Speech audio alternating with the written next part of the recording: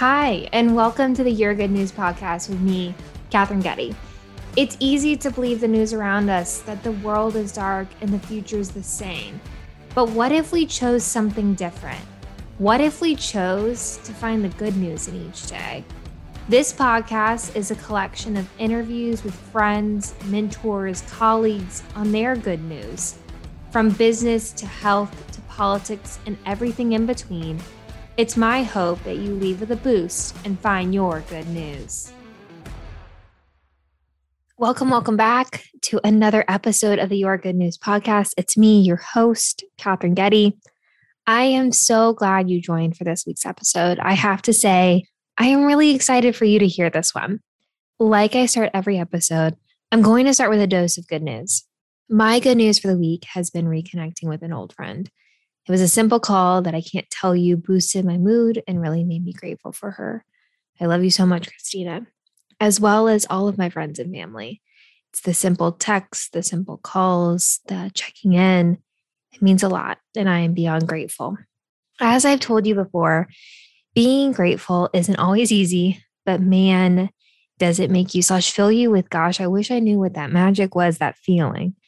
I share this as a hope that you remember how much you are loved by those around you and how you may be just that friend that brightens another's day, or maybe it's that stranger that you've brightened.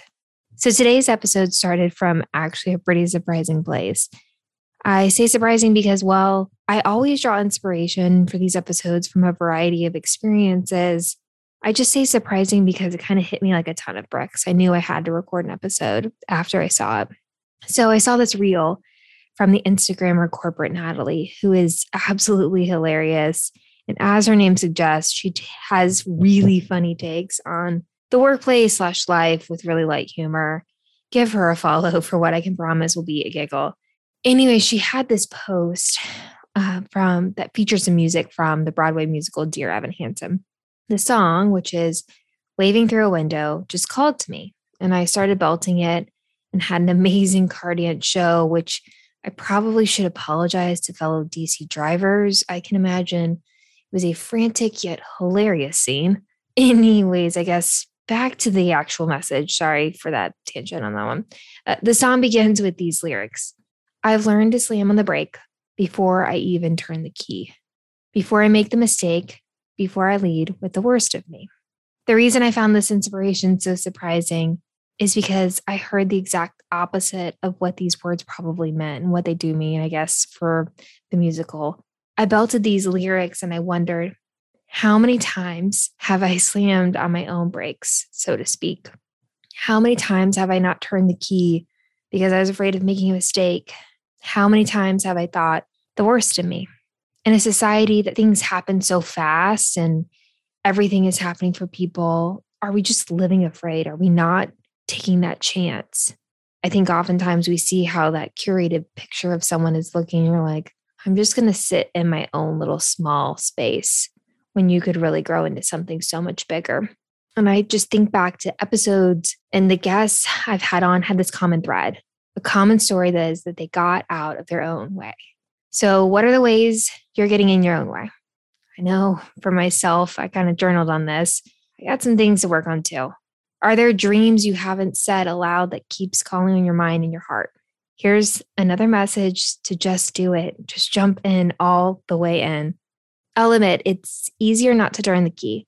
It's easier to say, well, this is happening or this situation isn't quite right. But I challenge you, and heck, I probably should challenge myself, to step into the sun and make the hard choices. Make the choice that will stretch you because, gosh, when we get to the other side, don't we feel 100% better? I may not have mentioned this yet, but I want to share with you because, well, I likely will be drawing a ton of lessons from it. I am stepping out this year in a way I probably never thought I would have, even probably 6 months ago. I've made the goal of running a 10-miler, a half marathon, and a full in 2022. Even saying that out loud sounds like a lot. Sounds like a lot. And why am I sharing this? Because I want to grow in my confidence. And I know that this running goal, this goal of 3 races scares me.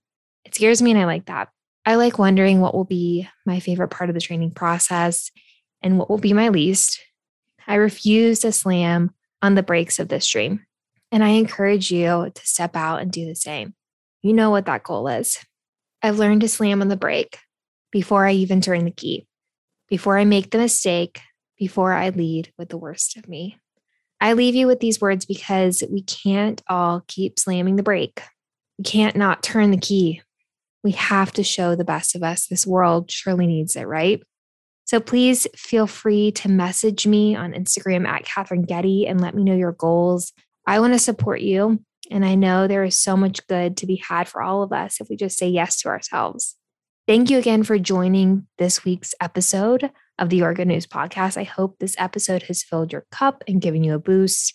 If you liked, please share, subscribe, and leave a review. That is so incredibly helpful. Give me a follow on Instagram at Catherine Getty. I'd love to connect with you and join us next week for another episode of the Yoga News Podcast.